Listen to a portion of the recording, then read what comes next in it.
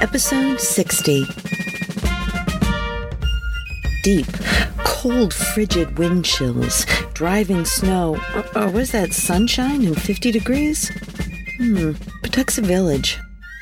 Greetings and welcome into the Pawtuxet General. I am your host, Jess. This is a very special 60th episode, and so we're talking about a very special recipe. Rhode Island pizza strips, or party pizza for my townie pals. I've made these to rave reviews and sales for years. They never fail, but wait, there's more. We also have two kinds of martini, one a drink and one an appetizer, but by one name, the Salmon Martini. I know, right? I can't wait, but wait! We also have two local pirate stories with treasure, ghouls, and consequences. But first, we must thank our Patreon subscribers. These saucy festive folks are the garlic, hot pepper flakes, tomato magic, olive oil, salt, pepper, sugar, Romano, and Parmesan cheese that tops the soft, sweet, salty, crunchy, and eye-rolling crust that makes up the pizza strips that are the Pawtuxet General, without whom we would clearly be panned. So thank you. If you would also like to share your pizza love, look for our page on Patreon or simply follow the link in the show notes. So thank you. Let's chat about party pizza and cheese. Cheddar, mozz, feta, parm, all these cheeses are warm, Romano, ricotta, cave-aged and blue, from fresh to old, all will do. All cheeses, I love you, from just strained to Egyptian aged, from yeasted to fondue. I love cheese. Pizza strips. This is how you can tell how I really feel about you folks. This is by far the most asked for recipe. Here in Rhode Island, there are several staples that are enduring. Every party that is potluck or birthday or housewarming or funeral reception have pizza strips, or as we call them, party pizza. Back in the day, my sister and I made pizza at Little Falls. Lovely thinnish crust slices. I decided to throw my hat in the ring with my own pizza strips. Having tried strips every day and watched my friends, family, and neighbors top theirs before eating, I was interested in adding all the toppings that Rhode Islanders put on into the sauce. That way, they could be all things to all people. Let me tell you, boy did that work. People bought them like hotcakes. These strips are like candy. I've had people buy them at the farmer's market and come back 10 minutes later to buy more. This is my red sauce version. I also have a vegan version that I call green strips. Perhaps we'll do that next week, but for right now, let's start with the dough. For this, you will need 1/8 cup fresh cake yeast, 1/2 cup sugar, 1 1/2 teaspoon salt, 3/4 of a cup of olive oil, 6 1/2 cups of warm water, and 16 cups of King Arthur Special or any spring wheat flour that you can get. Let's be clear, this is a lot of dough. Remember, this is for a party. Feel free to cut it in half or quarters for 4 people. Also, this dough can be frozen when fresh before it rises, so that it can rise in your pan before you use it. We bake these in full sheet pans, but you could cut the dough in half and use half sheets, which will fit in most home ovens. Step 1. Whisk together the yeast, sugar, salt, olive oil, and warm water. Let sit for 2 minutes to make sure the yeast is alive. It should bubble and foam a little bit. You will need to do this by hand unless you have a big mixer. Make a well in the flour in a huge bowl. Then pour in all of the wet mix, using a wooden spoon and then your hands to knead the dough until smooth. It will be a little sticky. Let it set for 15 minutes, then split into 2 balls for full sheets or 4 balls for half sheets. Smush the balls down a bit and let sit for half an hour on the sheets that have been greased with olive oil first. At this point, cover with sauce and let sit for 15 more minutes. The sauce you will need for 2 full sheets of pizza strips is a bulk strip sauce. Extra can be saved for about 4 days, but it must be cooked for further storage. I use a number 10 can of Tomato Magic by the Stanislaus family in New Jersey. Literally all other tomato puree tastes different. All of these mind-blowing meatball sandwiches that you have ever had have Tomato Magic on it, guaranteed. So choose wisely. You will need 1 cup of sugar, 3 teaspoons local sea salt, 1 teaspoon black ground pepper, 1 tablespoon red pepper flake, 1 cup ground Romano cheese, 8 large garlic cloves minced, 1 cup olive oil of your choice. I choose California olive oils. They have the best restriction on olive oil in the world, but use your favorite oil. Let's not have stress over pizza strips. 3 1/4 ounce Italian seasoning, also known as dried basil, oregano, rosemary, thyme, and granulated garlic. What I used to do was combine all the red sauce ingredients in a large container, raw, and cook them on the pizza themselves. This is highly contested among pizza makers. Some cook their sauce, some keep it raw. I wanted to make something for everyone, so I made my red sauce raw and my vegan green sauce cooked. I love cheese. I'm just going to say it right out there. The Romano cheese and the red pepper flakes and sugar make the difference here. After your pizzas have risen by 1/3, they go into a preheated 400-degree oven until they are dry around the edge and barely wet in the middle. All around the edge, it browns and dry speckles of sauce crack. If you lift up the edge, it is solid and golden brown on the bottom. It's done. The next part is very important. Take it out of the oven, and while it's still hot, drizzle olive oil over the top. The pizza will suck it right up.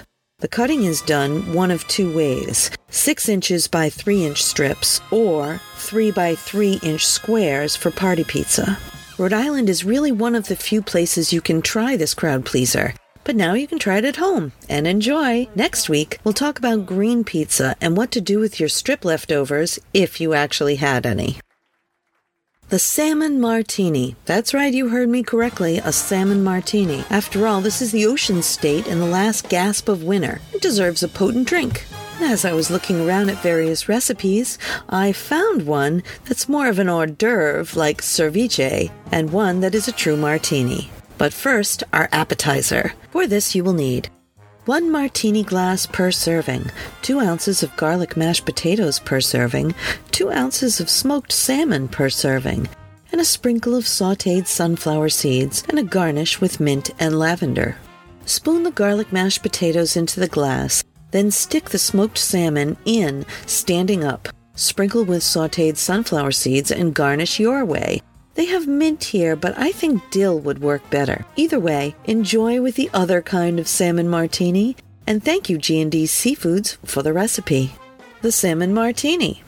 This recipe is from fruitandwine.com. They have a great idea for this drink, and it is as follows.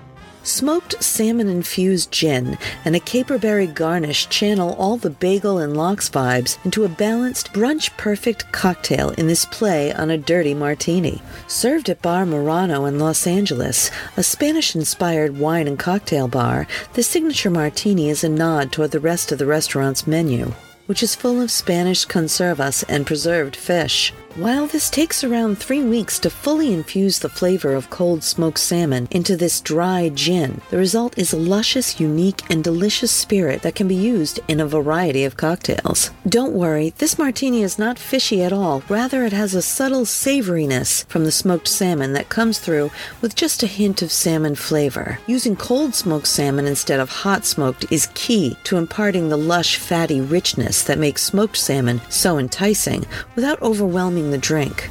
The use of Blanco vermouth in lieu of the more traditional dry vermouth adds a bit of sweetness which helps balance the salty salmon-infused gin with a large briny caperberry. If you don't use all the salmon-infused gin in a big batch of salmon martinis, try it as a substitute for London Dry in a playful take on the classic gin and tonic. Or use it in a Bloody Mary in lieu of vodka. For the salmon-infused gin, you will need 2 cups of gin, such as Tanqueray No. 10, and also a ½ cup or 4 ounces of cold smoked salmon. For the martini itself, you will need 3 tablespoons of salmon-infused gin, or 1½ ounces, 2 tablespoons or 1 ounce of Blanco vermouth, 1 tablespoon or 1/2 ounce of gin, such as Tanqueray No. 10, and a pickled caperberry for garnish. To make the salmon-infused gin, combine the gin and salmon in an airtight container and let stand at room temperature for 1 week. Transfer to the refrigerator and chill for 2 weeks. Pour the mixture through cheesecloth or oil filter paper to remove excess fat and clarify. Discard the salmon. Infused gin can be stored in the freezer for up to 1 month. Now, to make the martini. Combine the salmon-infused gin, vermouth, and gin in a mixing glass. Then ice and stir until well chilled. Strain the mixture into a chilled Nick and Nora glass and garnish with a caperberry. Oh yeah, I can't wait to try it, and I can't wait for you to tell me what you think of the salmon martini. Enjoy.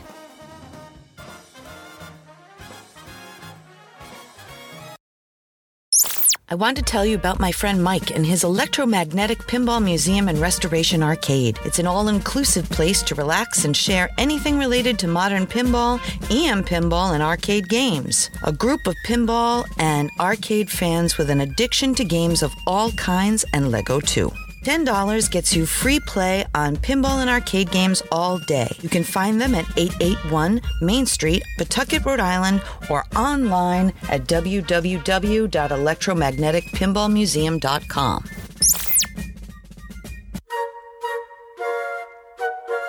Captain Kidd's Treasure and the Legend of the Gloucester Ghoul, a story of pirate curses. To best understand the story of the Gloucester Ghoul folklore, we must delve into the background of the notorious pirate Captain Kidd and also his apostle incarnate, Albert Hicks. According to the Cranston Herald, Captain William Kidd was a friend and associate of Rhode Island's own Thomas Paine. Kidd and his ship, Adventure Galley, were commissioned as privateers to stamp out piracy and to loot from the French during King William's War in 1689. In 1695, Kidd was given the title of Admiral and sailed for Spain in the Indian Ocean. After this, it is believed that after 9 months without bounty, Kidd, in 1697, joined with the local pirates, made plunder on Arab ships under French protection. Kidd would use any despicable means to lure the ships to their doom, including flying the French flag to lure the Arab vessel. His privateer commission only allowed the plunder of enemy ships. This illegal act got him charged with piracy. Kidd, for his part, looted the vessel and made it his flagship. Kidd began running with pirates of all sorts and even visited our own state of Rhode Island with the infamous pirate James Gillam in tow. In 1698, Kidd left the West Indies and headed for New England in the hopes of clearing his name. It is believed that it was at this time that Kidd brought much of his wealth to Rhode Island and buried it. Kidd's ship, the sloop St. Antonio, made its way into Rhode Island Harbor, now known as Narragansett Bay, and Governor Samuel Cranston's response was to attempt board with 30 armed men and his tax collectors. When they approached, Kidd opened fire on them and withdrew to Jamestown, where he arranged to meet with his friend Thomas Paine. Many believe that much of Kidd's treasure was disseminated by Paine in effort to secure Kidd's pardon. Kidd claimed that he was forced into piracy by his crew and was able to secure a pardon from English authorities. Kidd sailed to Boston. However, the Massachusetts governor, Lord Richard Belmont, had Kidd arrested on July 7th, 1699, and by February of 1700, Kidd was found guilty of piracy and hanged twice. The first rope snapped on May 23rd, 1701. And that is how they say the treasure got here to Little Rhodey, and that rumor fueled the fires of another infamous pirate, one Albert Hicks, born of Foster, Rhode Island, the last person to be executed for piracy in these United States. Hicks had worked on a farm in Foster until he was 15, and then he left for Norwich, Connecticut, where he began his life of plunder and villainy. He was abused in prison and escaped repeatedly, swearing revenge upon the whole human race. For the next 20 years, Hicks would set sail for South America, Mexico, for the Caribbean, engaging in ship mutinies and highway robbery. Eventually, he would wind up married in New York and in need of money, and he would go on to piracy again. Hicks was hired on as a deckhand on the sloop A.E. Johnson, which on Thursday, March 16th, sailed from the foot of Spring Street, New York, for Deep Creek, Virginia, for a cargo of oysters. It was nighttime as the boat neared the Narrows of Brooklyn and Staten Island. Captain Burr and Mr. Oliver had retired to their quarters, and Mr. Smith had night duty, and Hicks joined him on the deck, politely taking a turn at the wheel. Hicks saw something and pointed it out to Smith, asking what it was. Smith didn't see anything, but Hicks said, "Look again." Smith turned his back, and Hicks grabbed a sea axe and struck a blow to the back of Smith's head. Hearing the uproar, Oliver Watts stuck his head out through the cabin hatchway. Hicks struck again, decapitating Watts. Hicks recalled that the body slowly sagged downward, and that the head rolled onto the blood-stained deck. Hicks carried the axe into Captain Burr's cabin, who was by now awake. Burr, a staunch fighter, almost strangled Hicks to death in the fight. Eventually, Hicks managed to slice the captain with the axe, slicing off half of his face, including an eyeball and a nose, which were left hanging on the axe blade. Hicks then looted the captain's personal items. When Hicks returned to the deck, he saw movement and was astonished to see that Mr. Smith was on his feet and moving towards him. He believed it might be a ghost. Hicks forced the injured man overboard, but Smith grabbed the railing and held on tightly. Hicks swung the axe and lobbed off Smith's fingers, which fell onto the deck. The rest of Smith slipped into the water. Hicks then threw the bodies and the axe overboard. He escaped in the yawl, leaving the E.A. Johnson to run unattended into another vessel. Hicks fled to Providence, Rhode Island, where he was arrested, sent back to New York, tried and executed on Friday, July 13th, 1860, on what is now Liberty Island. Now, about that Gloucester ghoul legend, while living in Foster, Hicks was fascinated by stories of pirates, robbers, and highwaymen. He was often riveted by tales his friends shared with him. One claimed that pots of silver and gold had been buried in their neighborhood by Captain Kidd. Hicks often found himself dreaming of finding that stash that was secreted somewhere nearby. In the summer of 1839, Hicks had grown certain that Kidd's treasure was lying somewhere on Page Farm in Gloucester, Rhode Island. He had heard that some Spanish doubloons had previously been found on the farm. Hicks and his young crew went after it. They took their picks and their shovels and began digging up the lot. Hicks claims that they were interrupted by some great beast that charged them from out of the darkest part of the woods.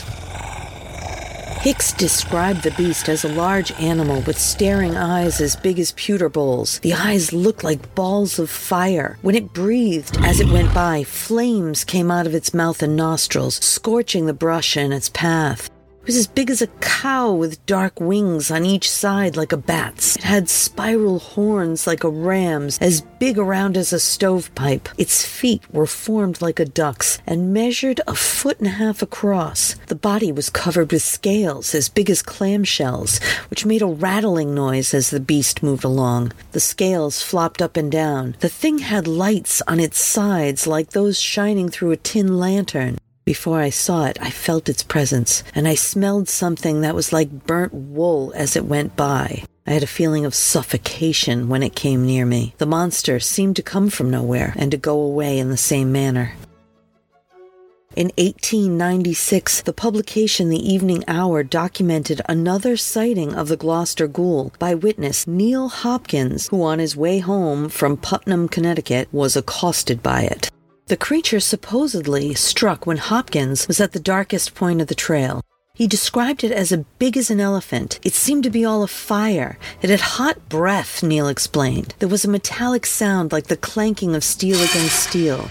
The beast didn't seem to be strong in the wind, for it chased me for only a short distance, and then it plunged off into the woods. I could hear the dead branches and twigs crackling under the heavy tramp. Hopkins and many others believe that the beast was the same one which pursued Hicks in an attempt to guard the lost doubloons of Captain Kidd from final plunder. Now, according to the Guardian's report on May 2015, the wreck of the Adventure Galley was discovered off the coast of Madagascar by a joint US-UK expedition in the year 2000, where they found shards of porcelain and ancient rum and recently an enormous bar of silver. This is believed to be the true resting place of Kidd's lost treasure, or at least some of it. Most assuredly, though, he brought some of it here with him, and I hope some lucky Rhode Islander finds it. Without waking up the ghoul.